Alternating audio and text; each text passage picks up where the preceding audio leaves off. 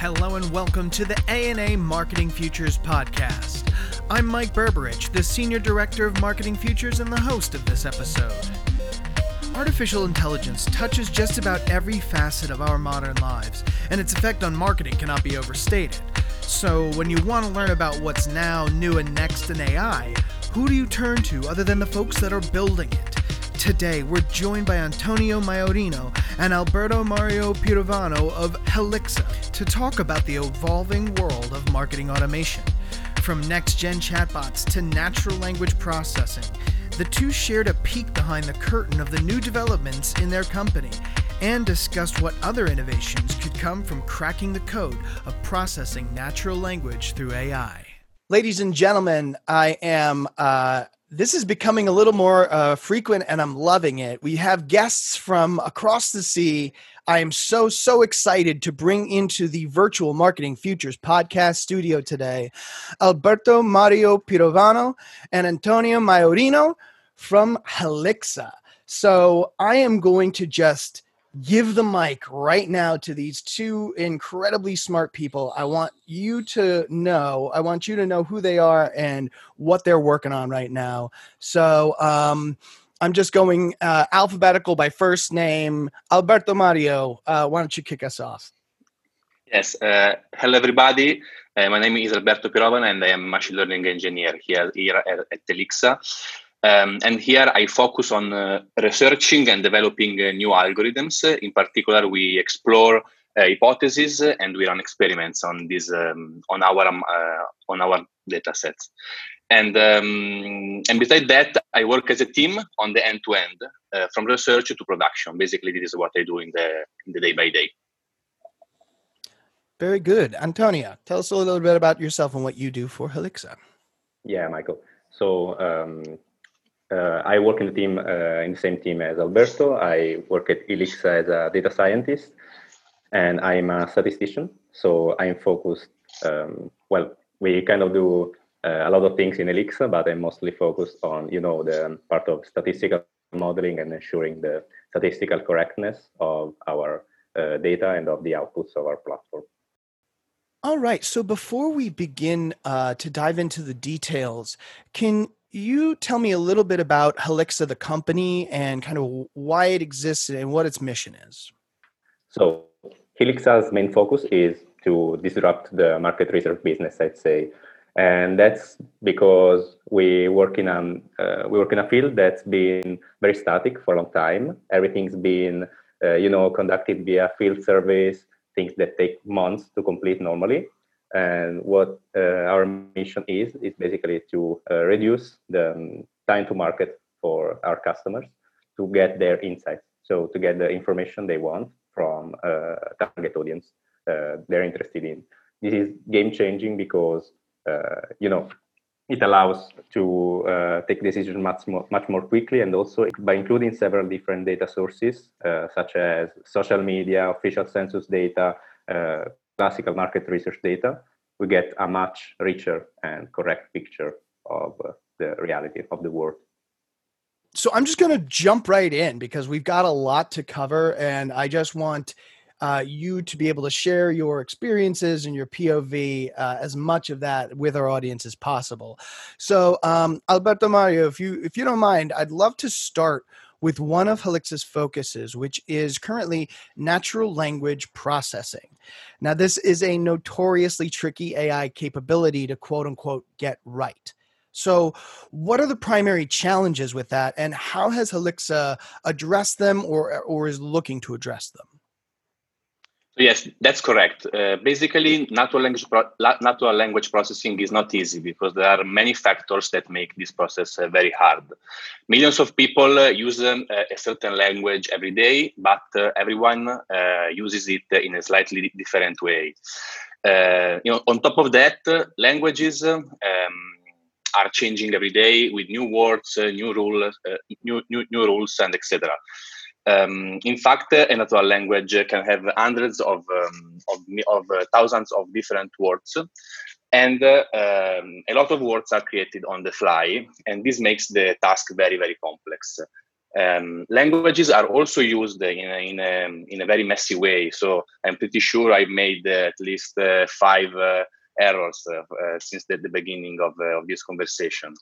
And the correct usage of language requires education, experience, and not all people have these skills. Lastly, every language is unique. So we can have English in which we have words, sentences, and paragraphs. While, for example, in other languages like Thai, we don't have the concept of sentences. So every language is unique. So we have to build the specific technology for each language, and this makes the task very difficult. In Helixa, when we work on natural language, we keep in mind 2 tasks. The first is that we always have in mind that we have to manage across language data. And we keep this in mind because for us it's very important to represent every language and every specific part of the world. Secondly, we need to understand the personality, intentions, and emotions from what people post on social media. So these are the 2 most important things that we keep in mind.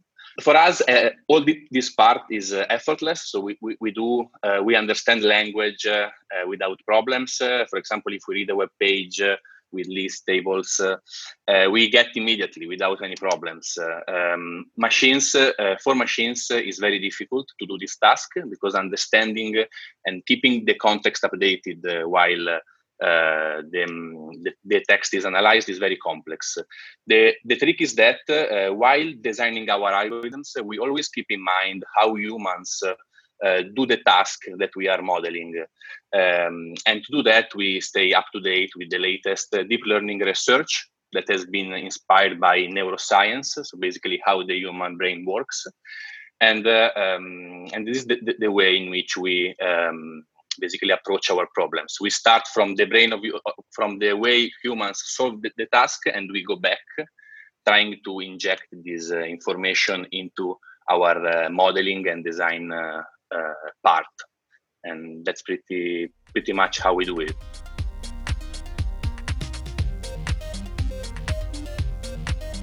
So is there a sense that unlocking the key to natural language processing might serve as a domino effect that could enable other AI capabilities? Or are you finding that distilling human languages is kind of a task unto itself and a very singular AI capability?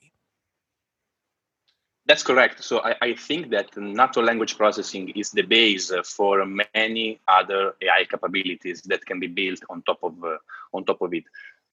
We can have traditional ones and very edge ones. For example, natural language processing makes it possible for humans to talk to machines. It's the branch of AI that enables computer to understand, interpret, and manipulate human language. So basically, language is the bridge between humans and machines. In this setting, we can think at many AI capabilities that can be unlocked by basically NLP improvements. Examples can be intelligent routing in content delivery networks. For example, we can also think about RPA, that is a robot process automation. That means automating tasks that are rule-based and that are typical of a traditional business. For example, we can think about banks that have this kind of analysis of documents, or maybe healthcare, in which we want to analyze the diagnosis. So basically, we want to interact with a computer and help the computer to do exactly the job that we want to perform. Here at Helixa, we are thinking into defining queries with natural language instead of manually specifying the variables involved in the query. It's like saying, I want all the football teams in Italy. Instead of selecting by hand Juventus, Milan, Roma, you say, give me all the football teams. And the engine will give you all the football teams dynamically, basically. Talking about traditional businesses, one of the most valuable AI capabilities unlocked by NLP is, as I said, robot process automation. This refers to automating repetitive rule-based businesses involving data processing or routing. This task reduces the cost and increases the profitability for enterprises. for enterprises by freeing workers to focus on the higher value work. So basically, workers doing repetitive jobs will be freed on this, and they will be dedicated to most valuable things. And companies are using these RPA tools to configure automation script that can be often referred as robots. So these, in my opinion, are the most important AI capabilities that today can help the society, both from an industrial point of view or maybe from a point of view of a company that handles data. That's incredible. So this really does have the potential to be a major key that unlocks almost like a new generation of AI, almost in a way. So exciting. And so from kind of thinking about what can be and what's on the horizon, let's bring it back to a very, very familiar piece of AI technology, the chatbot. Now we've seen this at A&A Marketing Future deployed by brands for a wide range of reasons. So, your chatbot can be answering the low-hanging fruit questions on your website, and it just frees up your customer service and gets information that's your FAQ. You can bring it to life. We've also seen a resort in Las Vegas create a chatbot with its own personality that serves as a tour guide and actually had a concrete result on restaurants that were a little more out of the way because the chatbot would literally guide them to the front door. So we see a lot of possibilities with this, but I would love to know what you and what the team at Helixa see as the future of the chatbot. What are the possibilities of this pretty malleable piece of technology?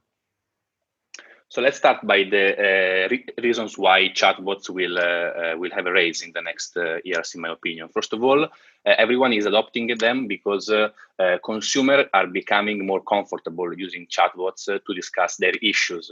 The second reason can be that there is a shortage of domain experts, so people have to come up with a way to automate also this task. And another reason is that more deployment of chatbots to manage customer experience are coming up. So also an increased sophistication of conversational AI platforms are leading to a greater percentage of inquiries being completed entirely via chatbots. So chatbots can be trusted, let's say, nowadays. And these technologies can enable banks and financial institutions to reduce costs with a significant improvement in customer satisfaction. They are establishing a two-way communication with the user, and in many cases they are replaces traditional channels like phone, email, or text. So customer basically can ask question and receive an answer about their issues in a conversational manner, and this is also better for them and more appealing. We can think about two applications that are healthcare and, as I said, banks, insurance, and financial institutions. Talking about healthcare, the growing use of chatbots is expected to free up the medical staff time and save countries' healthcare system around 3.7 billion by 2023. And this is crazy. If you think about it, it means that a business is moving in this direction, and everyone is investing in this technology. Yeah, that's a wildly big number for what we've said is a pretty. I don't want to devalue the chatbot, but as far as AI applications, it's a pretty fundamental, rudimentary thing. But it can, the opportunity to save 3.6 billion? Yeah. 3.6 billion in arguably the most, important sector of basically industry. If you think about that, it means that many customer services like Pay TV, all these things can be automated by either using a chatbot to completely replace the physical person, or also use the chatbot to be an advisor for the person that is keeping the conversation, the real conversation with the user. So basically, it can be an add-on for the specific person. Yeah, also you can think also at automating interactions and actions that are triggered by chatbots. So, for example, you have a conversation with the customer service, and then you want to trigger a transaction to a specific entity. This can be also automated with, as I said, a chatbot, a flow, starts from the conversation and arrives to the final decision.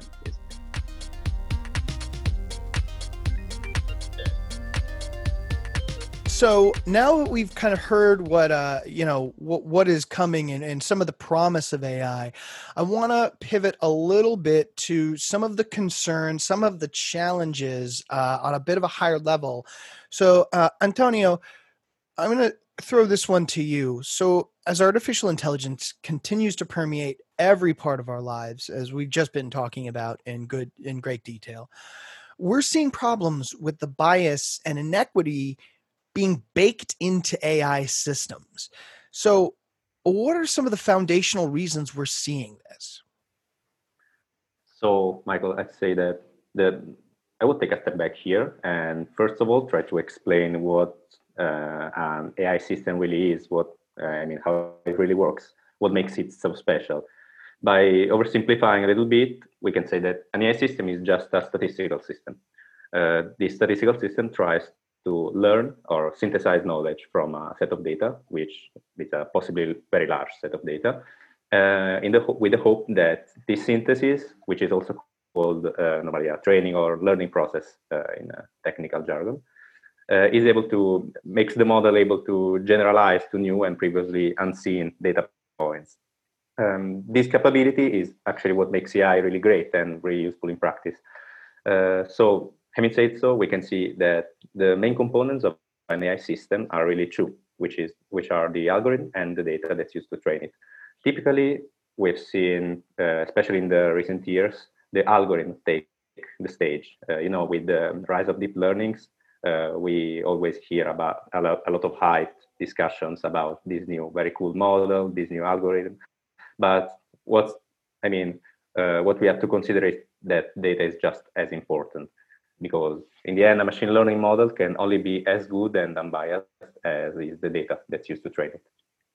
So to answer your question, bias being baked into AI systems is surely a problem and can surely come from the model or the errors that can be, injected involuntarily by the developers on the modeling level.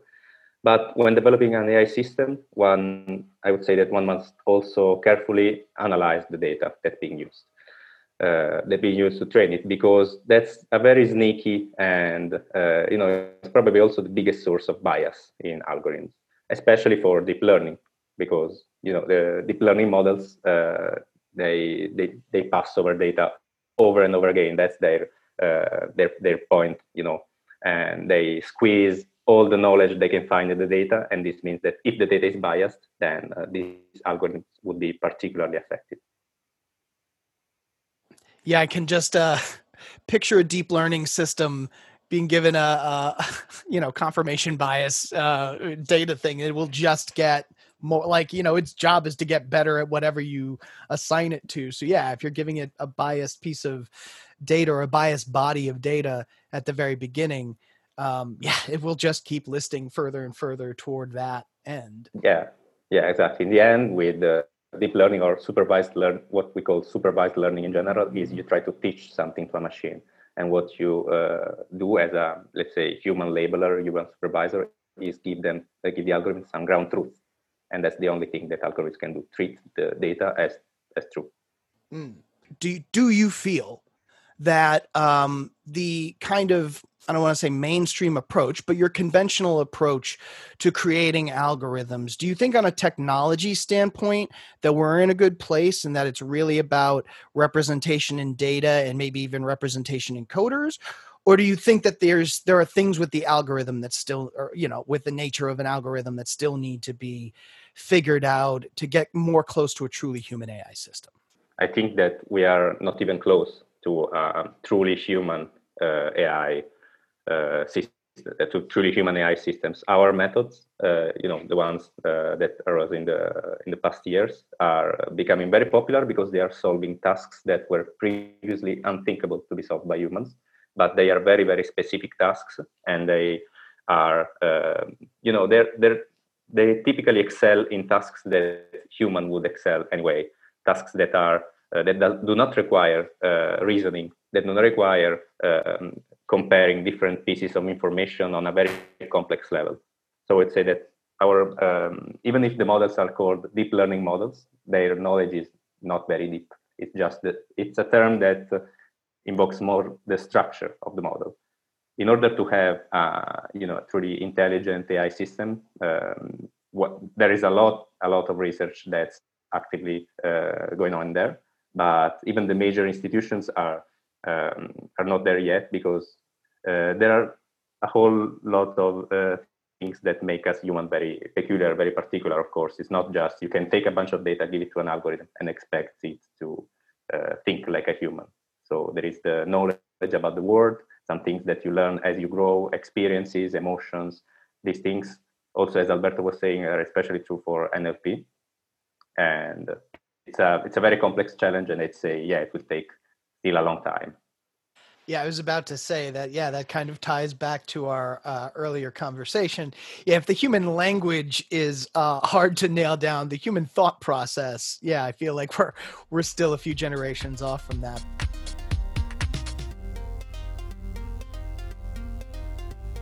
So before we get to the really hard questions, I wanted to, we're talking a lot about this, unfairness and inequity in AI. Antonio and Alberto, Mario, if you want to jump in on this as well, I'd love to hear your thoughts just in general on diversity and inclusion. Okay, so this is a very, very important topic. And personally, I strongly believe that having a diverse and inclusive community is not a nice to have. It's a paramount priority. This should be true for any community, really. But when it comes to the AI community, it's even more true because it's founded on a much deeper level. I mean, it has practical implications on a day-to-day basis, also on operational tasks. For example, think about the process that I was mentioning before, which is the very core of machine learning, like annotation of data or the evaluation of an algorithm's output. Imagine you have a lab with blatant lack of diversity. So in this case, you could have some severe consequences because people working on these tasks might not even think of a possible bias or a possible ethical problem with the algorithm. It could produce severely flawed or skewed algorithms. And this also happens. This happens in practice many times. For example, a couple of months ago, I read about a paper accepted at a major computer vision conference, and its purpose was to upscale images. Upscaling means, like, in sci-fi movies, when they take a small frame of an image and they make the face of the criminal pop up very clearly. Yeah, it's like an enhancement algorithm, and they have a super zoom features basically. And well, there was a Twitter discussion that took the AI world by storm because somebody tried to give this algorithm a blurred version of Barack Obama as an input, and it would reconstruct a white man. This is crazy because, of course, the algorithm was never trained to understand race, to understand gender, any concept. But in this case, the problem was probably, we don't know for sure, or at least I have never dig deep enough on that to say for sure, but probably it's linked to the fact that the data used to train it had a much bigger portion of white people with respect to other races or ethnicities. So the algorithm just squeezed that information. And this just to show one example of a lack of diversity might have an impact. Not saying that this particular paper had this problem, but it's something that can happen.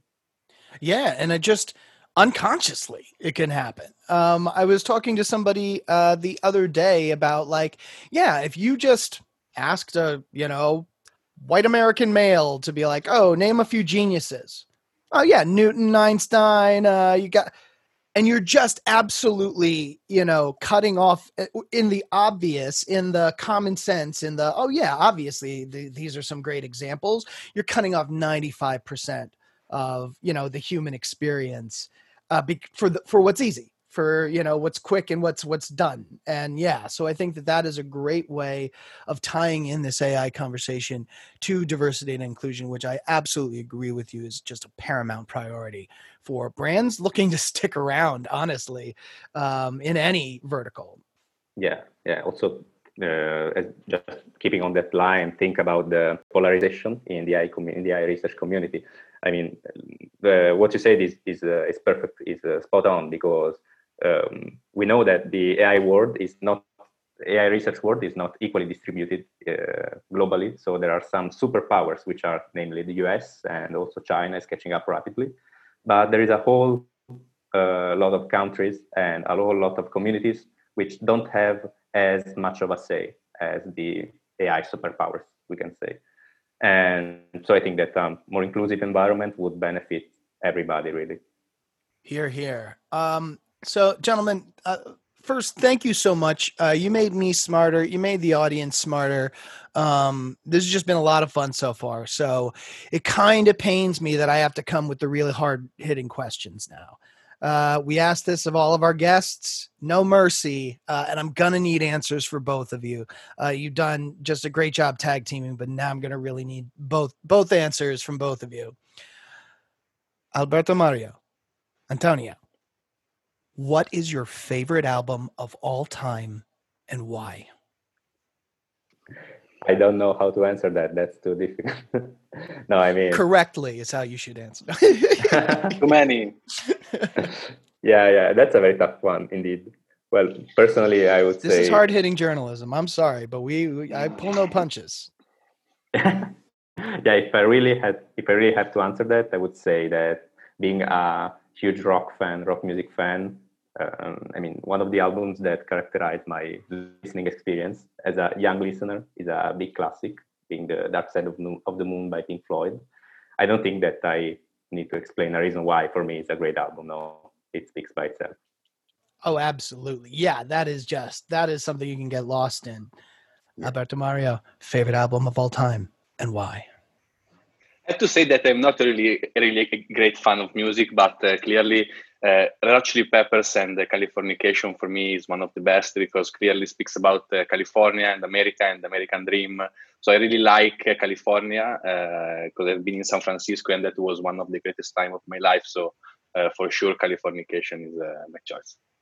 Oh, sounds like a music fan's answer to me, but so that's great. So then I will expand this a little bit. So I'm gonna give you the option. What are you listening to now, like song or artist, or podcast or book? What are you stimulating your brains with now, and why? Why are you enjoying it? So right now I'm listening to James Taylor. So it's a song that for me has a real value, because my cousin, that is my best friend, dedicated it to me a few years ago. So for me, Mexico and You've Got a Friend are the songs that right now I'm listening to. And I'm reading L'Ombra del Vento. It is a book of Zafón. It is a Spanish guy talking about Barcelona, and talking about this library of books, and I suggest the book because it's really cool. I don't know how to say it in English, but that's fantastic. And yeah, James Taylor, you could list. That's not a bad option any day of the week, any time of the day. Yeah, clearly he won also a Grammy for the best song of 1971. I'm reading now. Yeah, I love it. His songs are gonna be playing in my head for the rest of the day, and thank you for that. Antonio, what are you listening to? What are you reading? What's keeping those synapses firing when you're not busy plotting the future of AI? So, well, I have to say that recently I've been exploring quite different things, both in literature and music, for what I usually read or listen to. And that's because I've been listening to a lot of rock music for basically all my life. But in the past few years, I've come across electronic music, and especially I'm listening to a particular label, which is called Warp Records, and it's very peculiar because they are a group of artists. They represent a group of artists who are exploring a lot of new possibilities with synthesizers and just sound waves, things that are not easy to reach with traditional instruments. So that's something that was curious for me, and I'm enjoying that a lot. Regarding also literature, I've never been really a big sci-fi fan, but I'm currently reading Philip Dick books. Now I'm into The Man in the High Castle. So, well, I guess that's a pretty famous book. No need. I was gonna say, if you're gonna do sci-fi, you might as well pick one of the best. So, oh my god, I love Philip K. Dick. I love that whole just everything he's doing. Don't tell me how it ends. Still, I won't. You're gonna enjoy it though.